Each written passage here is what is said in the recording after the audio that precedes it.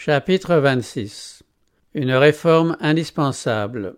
Ésaïe prédit en ces termes la réforme du jour du repos qui devait s'accomplir dans les derniers jours. Ainsi parle l'Éternel, observez ce qui est droit, et pratiquez ce qui est juste, car mon salut ne tardera pas à venir, et ma justice à se manifester. Heureux l'homme qui fait cela, et le Fils de l'homme qui y demeure ferme, gardant le sabbat pour ne point le profaner, et veillant sur sa main pour ne commettre aucun mal. Les étrangers qui s'attacheront à l'Éternel pour le servir, pour aimer le nom de l'Éternel, pour être ses serviteurs, tous ceux qui garderont le sabbat pour ne point le profaner, et qui persévéreront dans mon alliance, je les amènerai sur ma montagne sainte, et je les réjouirai dans ma maison de prière. Comme le montre le contexte, cette prophétie appartient à la dispensation chrétienne. Le Seigneur, l'Éternel, parle, lui qui rassemble les exilés d'Israël. Je réunirai d'autres peuples à lui, aux siens déjà rassemblés. C'est l'annonce du rassemblement des gentils par l'Évangile. Et c'est sur ceux d'entre eux qui observeront le jour de repos de l'Éternel qu'une bénédiction est prononcée. Ainsi, l'obligation du 4e commandement va plus loin que l'époque de la crucifixion, de l'ascension et de la résurrection du Christ. Elle embrasse le temps où les serviteurs de Dieu annonceront la bonne nouvelle au monde entier. Par la plume du même prophète, le Seigneur donne cet ordre, lis le témoignage et scelle la loi parmi mes disciples. Le sceau de la loi de Dieu se trouve dans le 4e commandement. Seul entre les 10, il renferme le nom et les titres du législateur. Il le proclame créateur des cieux et de la terre, et montre ainsi que Dieu seul a droit à notre soumission et à notre adoration. En dehors de ce précepte, rien dans le décalogue n'indique de quelle autorité la loi émane. Or, la loi divine, ayant été privée de son sceau lorsque le sabbat en a été éliminé par l'autorité du pape, les disciples de Jésus sont invités à rétablir ce sceau en rendant au jour de repos du 4e commandement sa place légitime comme mémorial du Créateur et signe de son autorité. À la loi et au témoignage. Entre les doctrines et les théories contradictoires qui abondent, c'est la loi de Dieu seule qui décide infailliblement. C'est par elle que toutes les opinions, toutes les doctrines et toutes les théories doivent être jugées. Si l'on ne parle pas ainsi, dit le prophète, il n'y aura point d'aurore pour le peuple. Cet ordre est aussi lancé. Crie à plein gosier, ne te retiens pas, élève ta voix comme une trompette, et annonce à mon peuple ses iniquités, à la maison de Jacob ses péchés. Ce n'est pas un monde méchant, c'est celui que Dieu appelle mon peuple, qui est repris pour ses transgressions. Le Seigneur dit encore, tous les jours ils me cherchent, ils veulent connaître mes voies, comme une nation qui aurait pratiqué la justice et n'aurait pas abandonné la loi de son Dieu. Il s'agit de personnes qui se croient justes et qui semblent s'intéresser vivement au service de Dieu, mais la censure sévère et solennelle de celui qui sonde les cœurs leur apprend qu'elle foule aux pieds ses divins préceptes. Et le prophète précise comme suit le commandement qui a été abandonné. Les tiens rebâtiront sur d'anciennes ruines, tu relèveras des fondements antiques, on t'appellera réparateur des brèches, celui qui restaure les chemins, qui rend le pays habitable. Si tu retiens ton pied pendant le sabbat, pour ne pas faire ta volonté en mon saint jour, si tu fais du sabbat tes délices, pour sanctifier l'Éternel en le glorifiant, et si tu l'honores en ne suivant point tes voies, en ne te livrant pas à tes penchants et à de vains discours, alors tu mettras ton plaisir en l'Éternel. Cette prophétie s'applique aussi à notre temps. Une brèche a été faite à la loi de Dieu, quand Rome a changé le jour du repos. Mais le temps de la restauration de cette institution divine est maintenant venu. Il faut que la brèche soit réparée et que les fondements antiques soient relevés. Sanctifié par l'exemple et la bénédiction du Créateur, le sabbat, 7e jour de la semaine, a été observé en Éden par Adam et Ève dans leur état d'innocence, puis par Adam déchu mais repentant lorsqu'il fut chassé du paradis. Il a été observé par tous les patriarches, depuis Abel jusqu'à Noé le juste, et le fut au temps d'Abraham et de Jacob. Au cours de la captivité en Égypte, un grand nombre de membres du peuple élu perdirent la connaissance de la loi de Dieu au milieu de l'idolâtrie générale. Puis, lors de la délivrance d'Israël, pour lui faire connaître sa volonté immuable et le porter à lui obéir à toujours, Dieu proclama sa loi devant la multitude réunie au pied du Sinaï, au milieu de scènes d'une impressionnante grandeur. Depuis ce temps-là jusqu'à maintenant, la loi de Dieu et le 4e commandement ont été connus, conservés et observés sur la terre. Bien que l'homme de péché ait réussi à fouler aux pieds le jour choisi de Dieu, il a toujours été honoré, même dans les jours les plus sombres, par des âmes fidèles qui vivaient à l'écart du monde. Depuis la réforme, chaque génération a connu des observateurs du 7e jour. En dépit des moqueries et de la persécution, un témoignage constant a été rendu à la perpétuité de la loi de Dieu et à l'obligation sacrée du jour de repos de la création. Ces vérités, telles qu'elles ont été présentées dans le 14e chapitre de l'Apocalypse, en rapport avec l'Évangile éternel, caractériseront l'Église de Jésus-Christ au moment de son retour. Voici en effet le résultat de la proclamation du triple message. C'est ici la persévérance de ceux qui gardent les commandements de Dieu et la foi de Jésus. Or, ce message est le dernier qui sera donné au monde avant le retour du Christ. Aussitôt après la proclamation de ce message, le prophète voit le Fils de l'homme venir dans la gloire pour recueillir la moisson de la terre. Les fidèles qui accueillaient la lumière sur le sanctuaire et l'inviolabilité de la loi de Dieu furent remplis d'admiration et de joie en voyant la beauté et l'harmonie de ces vérités. Impatients de faire part au monde chrétien de leur précieuse lumière, ils s'imaginaient qu'ils seraient reçus avec enthousiasme.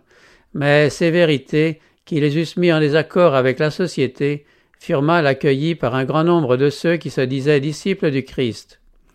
L'obéissance au 4e commandement exigeait un sacrifice que la majorité n'était pas disposée à consentir.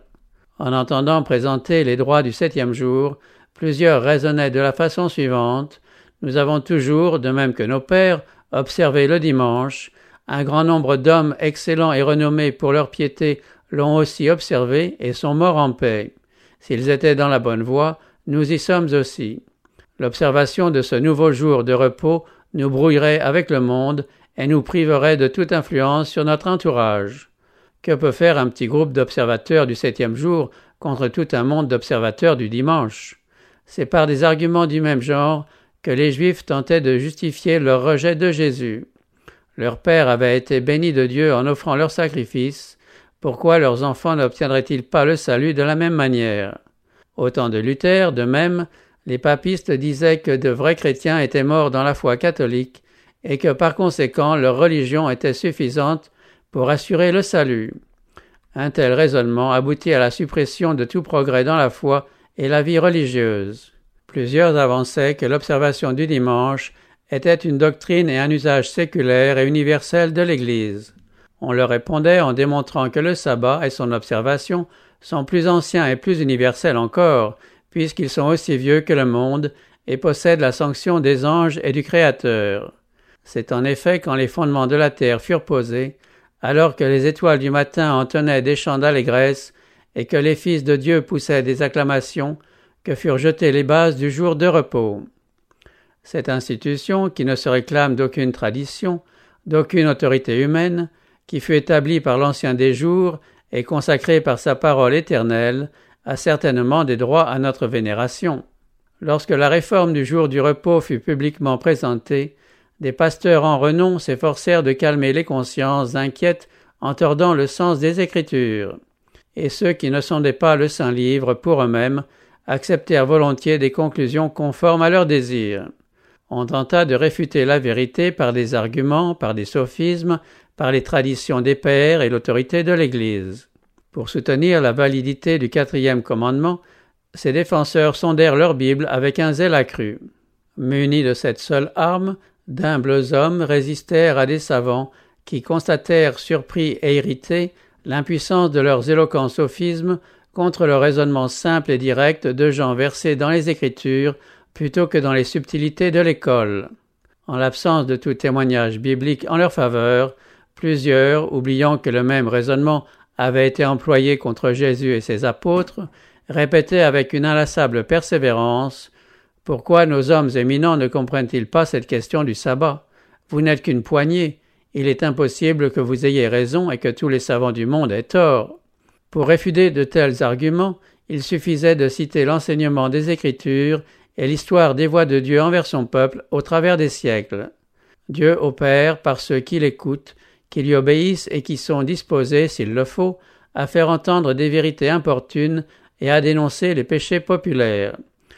La raison pour laquelle Dieu ne se sert pas plus souvent de savants et d'hommes haut placés pour diriger des mouvements de réforme, c'est qu'ils mettent leur confiance dans leur credo, leur théorie et leur système théologique, et qui n'éprouvent pas le besoin de se laisser enseigner d'en haut. Seuls ceux qui sont en rapport avec la source de la sagesse peuvent comprendre et expliquer les Écritures. Lorsque des hommes peu versés dans la science des écoles sont appelés à annoncer la vérité, ce n'est pas parce qu'ils sont ignorants, mais parce qu'ils ne sont pas remplis d'eux-mêmes et ne refusent pas de se laisser enseigner de Dieu. Disciples à l'école du Christ, ils sont grandis par leur humilité et leur obéissance. En leur confiant la connaissance de la vérité, Dieu leur confère une dignité en présence de laquelle pâlissent les honneurs terrestres et la grandeur humaine. La majorité des adventistes repoussa la vérité concernant le sanctuaire et la loi de Dieu. Beaucoup d'entre eux abandonnèrent aussi leur foi au mouvement adventiste et adoptèrent des vues illogiques et contradictoires touchant les prophéties et le mouvement lui-même. D'aucuns tombèrent dans la manie de fixer pour le retour du Christ des dates successives. La lumière qui brillait alors sur le sujet du sanctuaire leur aurait montré qu'aucune période prophétique n'atteint le retour du Seigneur, le temps exact de cet événement n'ayant pas été prédit. S'étant détournés de la lumière, ils s'évertuèrent à plusieurs reprises à en fixer la date, mais ils essuyèrent chaque fois un nouveau désappointement. Aux Thessaloniciens, qui avaient reçu des théories erronées touchant le retour du Seigneur, l'apôtre Paul conseilla judicieusement de soumettre leurs espérances et leurs désirs à la critique de la parole de Dieu. En leur citant les prophéties annonçant les événements devant précéder le retour de Jésus, il leur montra qu'ils n'avaient aucune raison de l'attendre de leur temps. Que personne ne vous séduise d'aucune manière, tel fut son avertissement. En adoptant des vues non fondées sur les Écritures, ils couraient le danger de faire fausse route. Leur désillusion les exposerait à la risée des impies et ils risquaient de se laisser aller au découragement au point de douter des vérités essentielles à leur salut.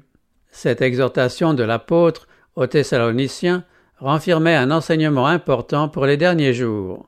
Beaucoup d'adventistes prétendaient que s'ils ne faisaient reposer leur foi sur une date précise marquant le retour du Seigneur, ils ne pouvaient pas s'y préparer avec zèle et ferveur. Mais les démentis successifs infligés à leurs calculs eurent pour effet d'ébranler leur foi, au point qu'il devint presque impossible de les intéresser aux grands faits de la prophétie. L'annonce de la date précise de l'heure du jugement, lors de la proclamation du premier message, avait été voulue de Dieu.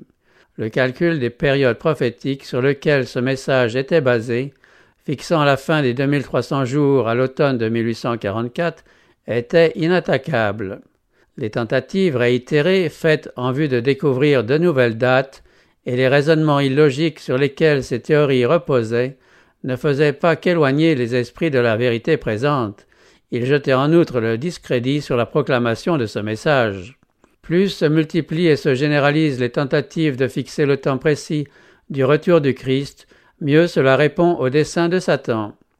Dès qu'une date est passée, le malin couvre de ridicule et de mépris ses propagateurs et jette le discrédit sur le grand mouvement de 1843-1844. Ceux qui s'obstinent dans cette erreur finiront par fixer une date trop éloignée et, bercés dans une fausse sécurité, ils ne se réveilleront que lorsqu'il sera trop tard. L'histoire de l'ancien Israël est une image frappante de celle des adventistes. Dieu avait conduit ces derniers tout comme il avait conduit son peuple hors d'Égypte. Dans le grand désappointement, leur foi avait été éprouvée comme l'avait été celle des Israélites à la mer Rouge. S'ils avaient continué de mettre leur confiance en celui qui les avait conduits, ils auraient vu le salut de Dieu. Si tous ceux qui travaillèrent d'un commun accord à l'œuvre en 1844 avaient reçu le message du troisième ange et l'avaient proclamé par la vertu du Saint-Esprit, le Seigneur aurait, par eux, opéré avec puissance.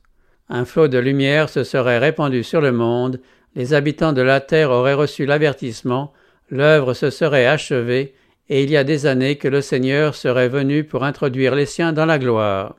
Dieu ne désirait pas que les Israélites errassent 40 ans dans le désert. Il voulait les conduire directement au pays de Canaan et les y voir saints et heureux. Mais ils ne purent y entrer à cause de leur incrédulité. Leur murmure et leur apostasie les firent tomber dans le désert, et une autre génération fut suscitée pour posséder le pays promis. Dieu ne désirait pas non plus que le retour de Jésus tardât si longtemps et que ses enfants demeurassent tant d'années dans un monde de douleur et de larmes. Mais leur incrédulité les a séparés de Dieu. Ayant refusé d'accomplir la tâche qu'il leur avait assignée, ils ont été remplacés par d'autres. C'est par miséricorde envers le monde que Jésus retarde sa venue, afin de donner aux pécheurs l'occasion d'entendre l'avertissement et de trouver en lui un abri au jour de la colère de Dieu. Aujourd'hui, comme dans les siècles précédents, le message dénonçant les péchés et les erreurs de notre époque suscitera de l'opposition. Quiconque fait le mal est la lumière et ne vient point à la lumière, de peur que ses œuvres ne soient dévoilées. Devant l'impossibilité de défendre leur position par les Écritures et décidés à s'y maintenir en dépit de tout, les adversaires attaquent la réputation et les mobiles de ceux qui plaident la cause d'une vérité impopulaire. Cette tactique a servi dans tous les siècles. Élie fut accusé de troubler Israël, Jérémie de le trahir et Paul d'avoir souillé le temple.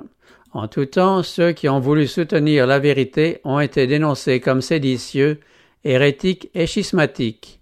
Des foules, trop peu croyantes pour accepter la parole certaine des prophètes, recevront avec une crédulité aveugle une accusation contre ceux qui osent dénoncer des péchés à la mode.